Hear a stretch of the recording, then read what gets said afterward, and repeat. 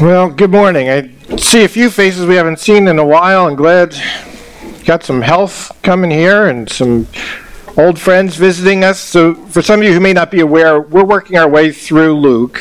We sort of started with the Advent season, not exactly going through Luke, but going through some of the people who were involved in the Christmas story, which included some of the early part of Luke. And then we've jumped ahead, and in a way we missed the introduction. I want to go back to that just briefly here.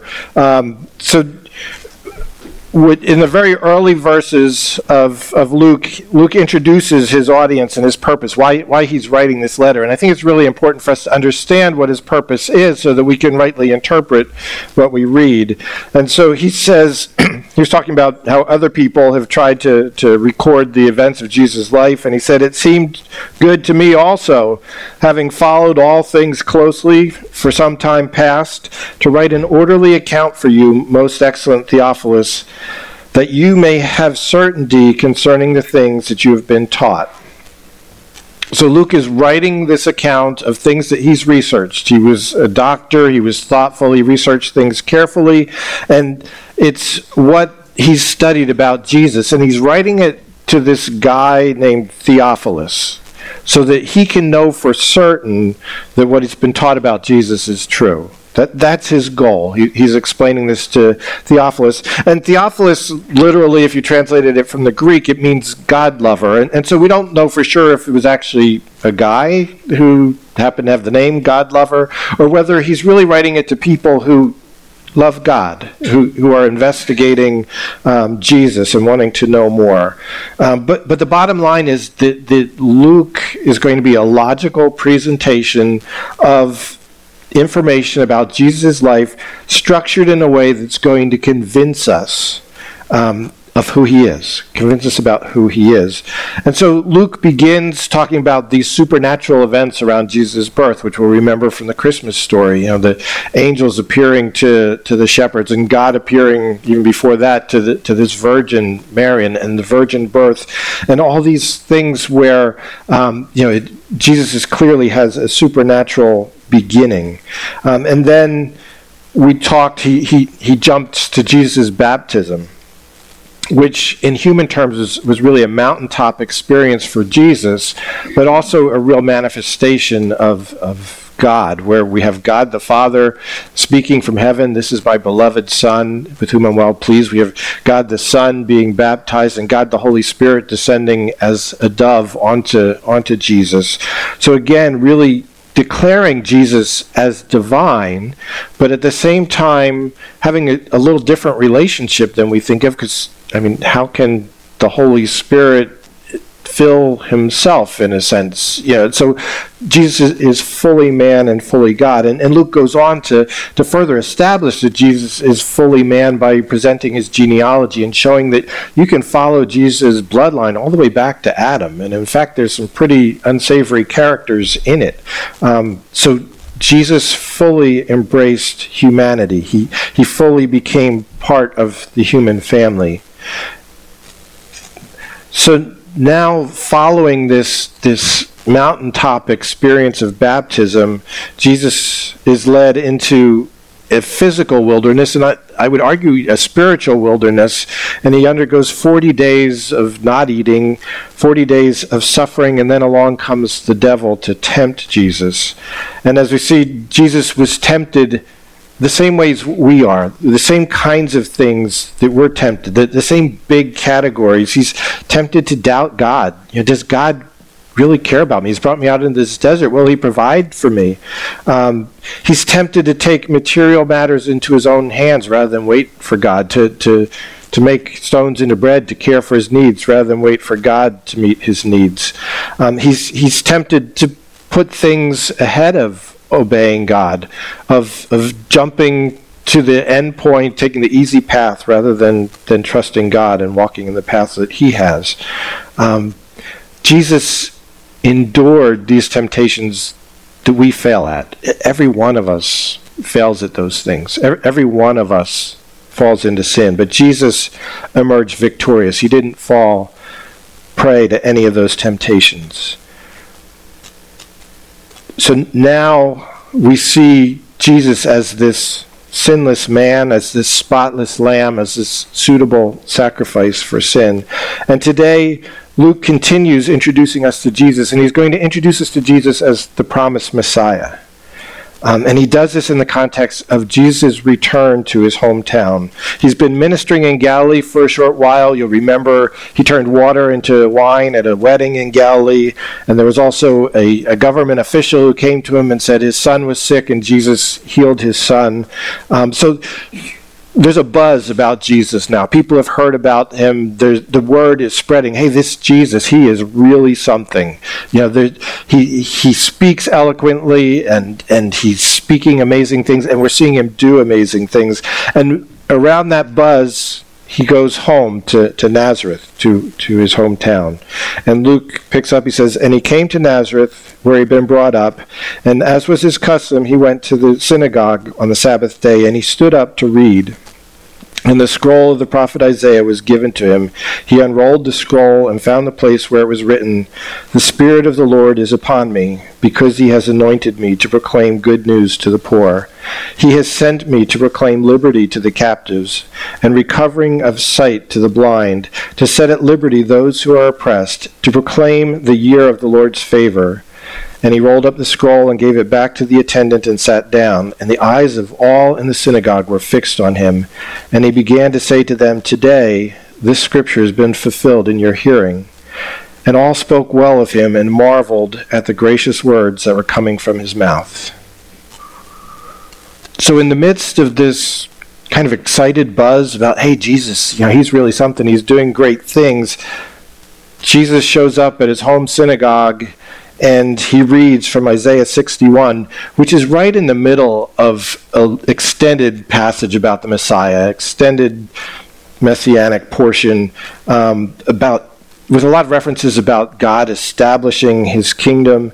And after reading it, Jesus sits down and says, "That's me. I'm that guy." And that message might not thrill us so much because we know he's the Messiah, but it really should. And it sent a tingle down the spine of the people who were listening. The people of Israel have been waiting for hundreds of years for this Messiah to come. For 400 years, God had been silent, and Israel was struggling for existence. They had all these different empires come through and overrun them, and they were oppressed. And now they had the Romans there who were putting their heavy thumb on them with taxation and bringing in heathen activities contrary to their faith. And to the Hebrew hearers who would have heard this, there would have been this eternal, yes, at last, this is the day we've been waiting for. Could this really be true? There have been a number of false messiahs who'd come through, so there would have been some skepticism, but they would have wondered, could he really be the one? Does he have the right credentials? Does he fulfill the prophecies? And Luke uses this passage in Isaiah to say, look, here are the defining characteristics of the Messiah. Isaiah lays out a list of things that the Messiah should do, and then Luke goes on in chapter 4 and elsewhere in his gospel to check those boxes, say, look, Jesus did these things. Some of the check marks he gives right away, some we have to look further on. And some don't come exactly in the way the Israelites might have been thinking, but they're true nonetheless. In fact, they probably had a greater impact than the way the Israelites would have liked them to be. So let's look at those. What are the characteristics that this Messiah was supposed to have? So to begin with, he says, "The Spirit of the Lord is upon me." And Luke has already made this strong case that the Spirit of the Lord is on Jesus in a powerful way. I mean, he told how the Spirit descended like a dove at baptism. And then he reports Jesus, full of the Holy Spirit, returned from the Jordan and was led by the Spirit into the wilderness. So, he was full of the Spirit. It was obvious he went out to be tempted. And then when he returns, it says, Jesus returned in the power of the Spirit to Galilee, and a report went throughout all the surrounding town, and he taught in their synagogues, being glorified by all. So Jesus came back out of the wilderness in the power of the Holy Spirit, and the people who saw him and heard him said, there's something about this guy. They were talking about him. They were glorifying him. They saw the power of the Holy Spirit on him. There was no denying that the Spirit was on him. This new rabbi just overflows the Spirit of God. And he has this sense of authority in what he says and what he does. And miraculous things are happening around him. For us living today, we might have said, gee, we wish we could have seen Jesus in person. We could have heard him preach. If we could have watched him do a miracle, it would have been so much easier for us to believe. But the first century Israelites were definitely excited by the power of the Spirit that they saw in him. But as we'll see, they also had opportunity to doubt. That even though they saw these things, they still doubted. The passage in Isaiah continues to describe the Messiah speaking of things that could be references to release from demonic oppression. He sent me to proclaim liberty to the captives and to set at liberty those who are oppressed.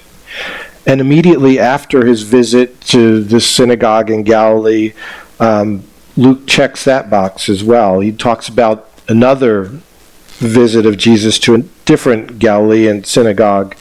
And he says, and he went down to Capernaum, a city in Galilee, and he was teaching them on the Sabbath, and they were astonished at his teaching, for his word possessed authority. And in the synagogue there was a man who had the spirit of an unclean demon, and he cried out with a loud voice, "Ha! What have you to do with us, Jesus of Nazareth? Have you come to destroy us? I know who you are, the Holy One of God." But Jesus rebuked him, saying, "Be silent, and come out of him." And when the demon had thrown him down in the midst, he came out of him, having done him no harm. And they were all amazed, and said to one another, "What is this word? For with authority and power he commands unclean spirits, and they come out." Reports about him went out to every place in the surrounding region. So the Messiah was to set at liberty those who were oppressed. And here's Jesus acting with authority and the power of the Holy Spirit, freeing this man from demonic oppression. Now, there were exorcists in those days. There were people who tried to drive out demons and apparently did so with some success, but the people were amazed at the way Jesus did this, the authority that he spoke and the way the demons came out.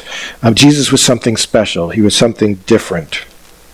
And the demons recognized him as well. This demon proclaimed, "I know who you are, the Holy One of God." Now, you can never trust a demon or the devil to speak the truth because he's the father of lies. But in this case, he used the truth to try to needle at Jesus. He knew that Jesus didn't want that announced to the public. But this demon confirmed Jesus is the Messiah. And while I've made the case that this liberty for the captives and for those who are oppressed refers to people oppressed by demons, from our vantage point in history, I'd say it goes far beyond that. It's likely that the Jewish leaders expected, or the Jewish hearers would have expected, that Isaiah's prophecy was talking about freedom from Rome and the long succession of other empires that had oppressed Israel, that had pushed them down. And we know that Jesus never spoke out against Rome and in fact encouraged submission to the authorities. But I think God speaking through Isaiah had a different, a more important liberty in mind, and that is liberty from sin, delivering us from our bondage so that we can actually choose righteousness.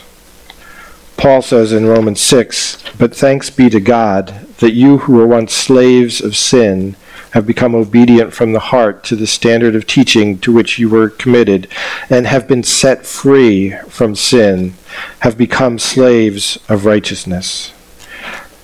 So outside of Christ, we as humans can't help but sin. And even our very best efforts are tainted. God says our best deeds are like filthy rags. Even when I do something good, I'm quick to pat myself on the back and say, "Wow, that was pretty good, Ken. That was okay." And pride slips in, or I take credit for something that God did, try to apply it to myself. Everything that I do is tainted by sin. We're slaves to it. We're captive to it. But Jesus, the Messiah, has come to set us free.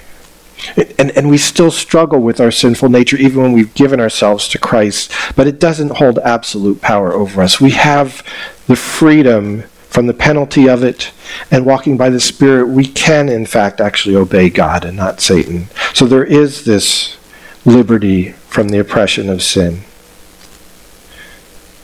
So the Messiah is moving in the power of the Holy Spirit, and he's bringing deliverance to people in various ways. Isaiah also says that the Messiah would do acts of healing, like recovery of sight to the blind.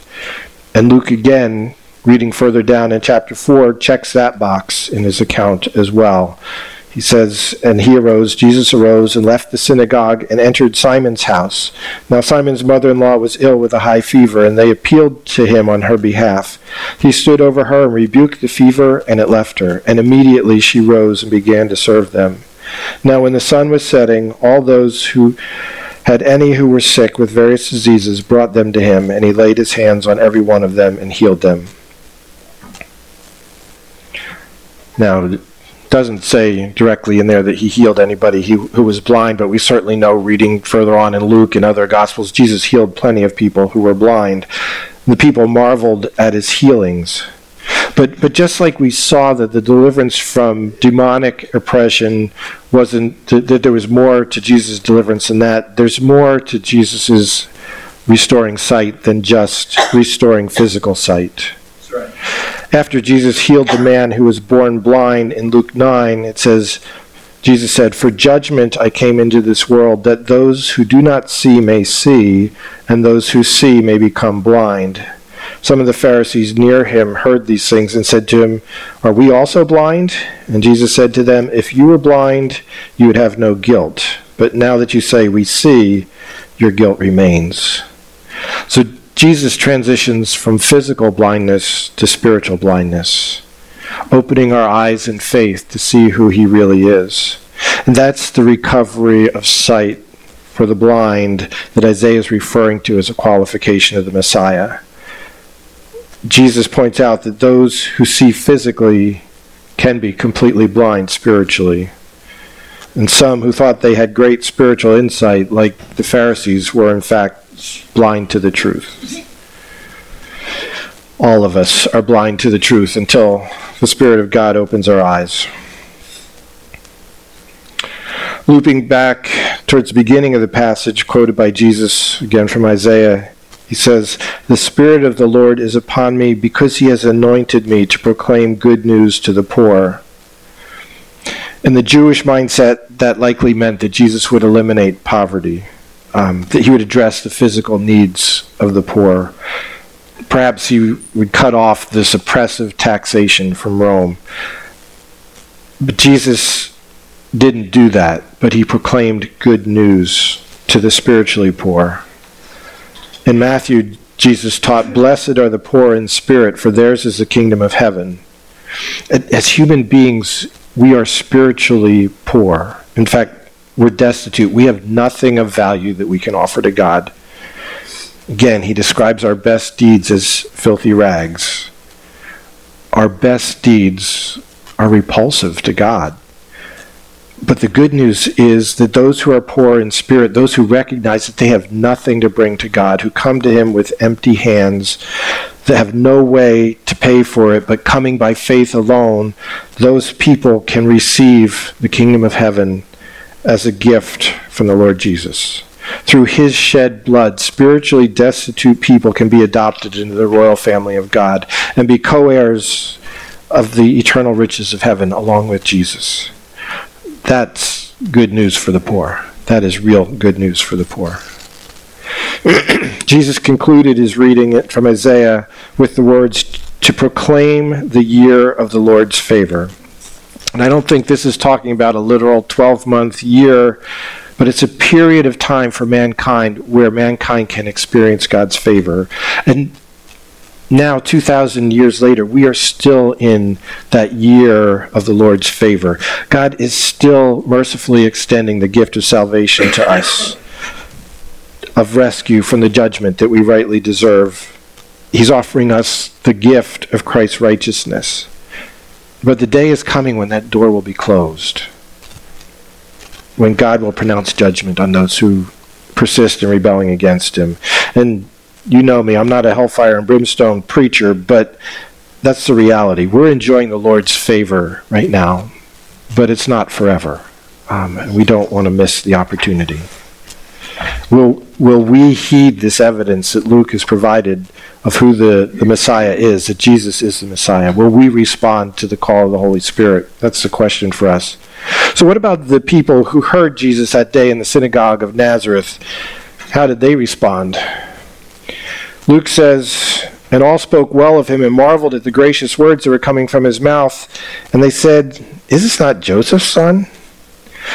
So they were speaking well of him and saying, "Wow, that was a great sermon. His teaching was so clear. He speaks so well. He's really gifted. I love sermons about the Messiah. It makes me feel so hopeful." And then they kind of did a double take and say, "Wait a minute. What did he say? Did he say he's the Messiah? Really? Well, that could never be. I mean, we don't. This is Jesus. You know, the Galileans may be excited about him. They don't know him the way we know him. I mean, he's the son of Mary and Joseph, and we remember that story, right? You know, the rush marriage to cover up and all that. And yeah, we know about him, and we watched him grow up. I mean, he played ball with the kids. He was a nice guy and all, but he's no Messiah. He's just a regular guy like the rest of us." And Jesus apparently sensed what was going on, and he said to them, "Doubtless you will quote to me this proverb, 'Physician, heal yourself. What we have heard you did in Capernaum, do here in your hometown as well.' And he said, 'Truly I say to you, no prophet is acceptable in his hometown. But in truth I tell you, there were many widows in Israel in the days of Elijah, when the heavens were shut up 3 years and 6 months, and a great famine came over all the land. And Elijah was sent to none of them, but only to Zarephath in the land of Sidon, to a widow, or to a woman who was a widow. And there were many lepers in Israel in the time of the prophet Elisha, and none of them was cleansed, but only Naaman the Syrian. When they heard these things, all the synagogue was filled with wrath, and they rose up and drove him out of town, and brought him to the brow of the hill on which their town was built, so that they could throw him down the cliff. But passing through their midst, he went away." So some would say Jesus went from preaching to meddling here. He went from telling nice church people what they wanted to hear to a message that they didn't want. And in turn, they went from all speaking well of him and marveling at the gracious words that were coming from his mouth in verse 22 to a lynch mob that tried literally to throw him over the cliff by verse 28. So I'd say that was really high impact preaching. Jesus really got a response from his listeners, but it wasn't the response that most of us preachers want. I think Jesus was more fearless than I am. So what got them so upset? I mean, on the face of it, it doesn't seem like that big a deal. He accused them of not respecting their hometown boy. Well, that's not death worthy. And then he told 2 stories from the Old Testament. There's nothing in that worthy of death. But it was the point of his story that made them furious. See, in their minds, they were God's chosen people. They were the good guys, the cowboys with the white hats, and the non-Jews were the bad guys, the people deserving of God's wrath. Not only were these people Jewish, not only were they offspring of Abraham, but they were good Jews. They were in the synagogue on the Sabbath. They weren't like the ones who couldn't be bothered to get up and just stayed in bed. They weren't those faithless ones. In modern terms, we might say, they came from good families. They'd grown up in the church. They went to church every week. They gave their offering. They're the ones who didn't get into trouble with the big sins. They were good Christian people. Those were the kinds of people in the synagogue that day. And they were eager for the Messiah to come because they expected him to deal with those sinful people out there, to get rid of those heathen Romans who were oppressing them and filling their towns with all this godless images and practices, to bring judgment on those gays and those abortionists. They were wanting the Messiah to restore Israel to her deserved glory, to make them a glorious power like they had under David, a world power, a major influence in their area. And in their minds, the Messiah was going to come and pat them on the head and say, "Ah, my good child, you've been faithful through the hard times, and I've come now to rescue you and to give you the blessings you deserve for your faithfulness." That was what they were expecting the Messiah to do. And here comes Jesus saying, "I'm the Messiah. I'm fulfilling Isaiah's prophecy," which they thought was theirs to decide. They'd be the judge of that, not him. But in the midst of talking about being the Messiah, he turns and points the finger at them, these good Jews, and he implies that being a child of Abraham, being a good Jew, coming from a good Christian family, is no promise of God's favor. Jesus does this, reminding them from Kings, from the lives of the great prophets Elijah and Elisha. The children of Israel had walked away from God and were pursuing Baal and Ashtoreth worship, and the Lord, as a judgment, sent Elijah to pray that it would not rain, and it didn't rain for 3.5 years. And wicked King Ahab put a bounty on Elijah's head to go find that guy. I don't care where he is. Go find him, bring him in. We're going to make him make it rain again. He is the reason for our problems. And God took Elijah to various places to provide for him, to hide him. And at the peak of the famine, God told Elijah, "Arise, go to Zarephath, which belongs to Sidon, and dwell there. Behold, I have commanded a widow there to feed you." So God sent Elijah to one of these hated heathen people in one of the surrounding nations. The Sidonians worshiped the goddess Ashtaroth, one of the gods that Israel was pursuing, had left Jehovah to pursue. But God apparently prepared this Sidonian widow's heart. She was about to use her last flour and her last oil to make a small loaf of bread for herself and her son before they starved to death, because famine was there too. And Elijah said to her, "Do not fear. Go and do as you have said, but first make me a little cake of it and bring it to me, and afterwards make something for yourself and your son. For thus says the Lord, the God of Israel, the jar of flour shall not be spent, and the jug of oil shall not be empty, until the day that the Lord sends rain upon the earth." And she went and did as Elijah said, and she and he and her household ate for many days. For many days. And Jesus said to these people in Nazareth, there were a lot of widows starving in Israel at the time. There were plenty of children of Abraham, people who weren't worshiping Baal. After the Lord sent rain, he told Elijah that there were 7,000 people in Israel who hadn't bowed their knee to Baal. So there were still good Jews in Israel. But God found the faith he was looking for in a heathen foreigner. He chose to use a Gentile who had enough faith to trust him, a little seed of faith to offer her little bit of nothing to God in faith. And in turn, she received the blessing of provision for the prophet and for her household. Then Jesus jumped to the story of Naaman, who was the commander of the Syrian army, one of Israel's enemies, an ungodly man who contracted leprosy. And he was so desperate for a cure that he took the advice of his Hebrew slave girl, a girl that he'd probably captured on a raid in Israel. And he traveled to Israel, to an enemy country, to see the prophet Elisha, to ask for healing from God. And after a struggle, he finally humbled himself to wash in the Jordan River and be healed. And Jesus points out again, he said, there were lots of lepers in Israel, there always have been. And they were not healed. They weren't recipients of God's grace and mercy. Only this Gentile who came to God in faith and was healed. So the clear message here is it didn't matter whether or not a person was a child of Israel. What mattered was whether a person came to God humbly in faith. And most of the spiritually smug people in Israel were missing God. The Messiah was not coming to rescue the deserving Israelites from the evil Gentiles. The Messiah was coming to sinful Jews and sinful Gentiles alike. Paul says in Romans, "For I am not ashamed of the gospel, for it is the power of God for salvation to everyone who believes, to the Jew first, and also to the Greek." So the good Jews weren't getting a pat on the head. They were called to recognize that they were hopelessly lost and in need of a Savior too.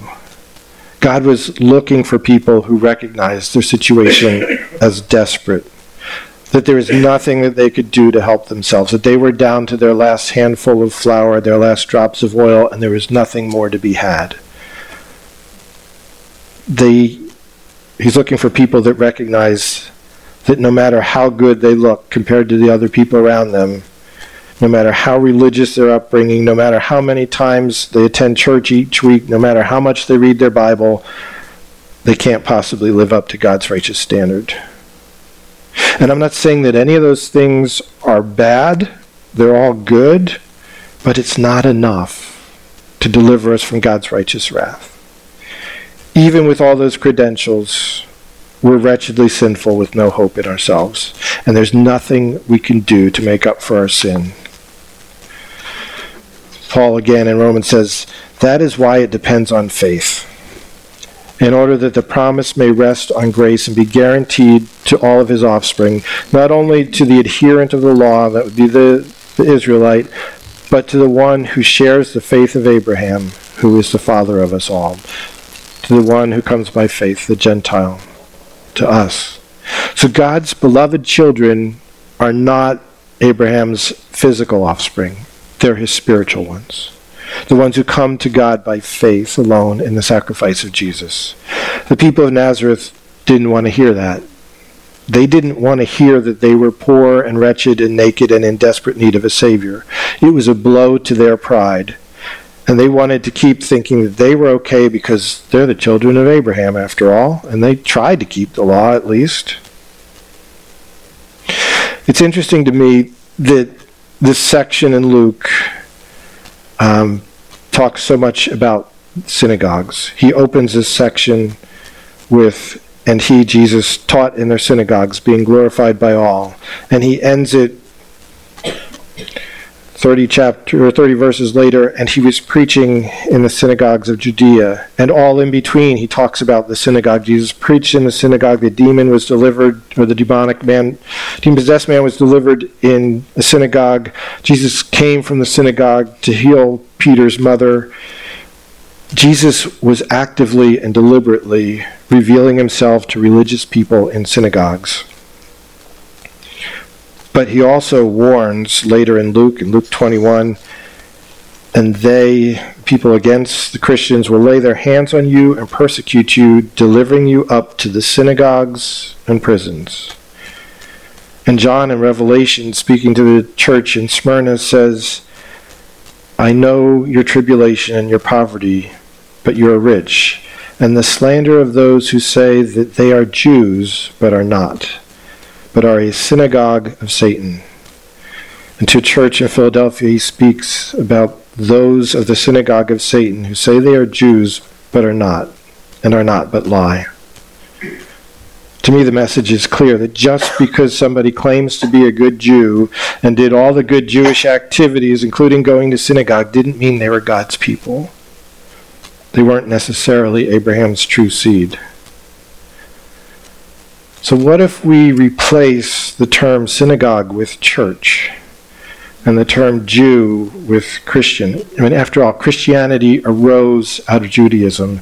Many of the Christians in the first century were worshiping in the synagogue. So what if the verse read, "The slander of those who say they are Christians but are not, but are a church of Satan"?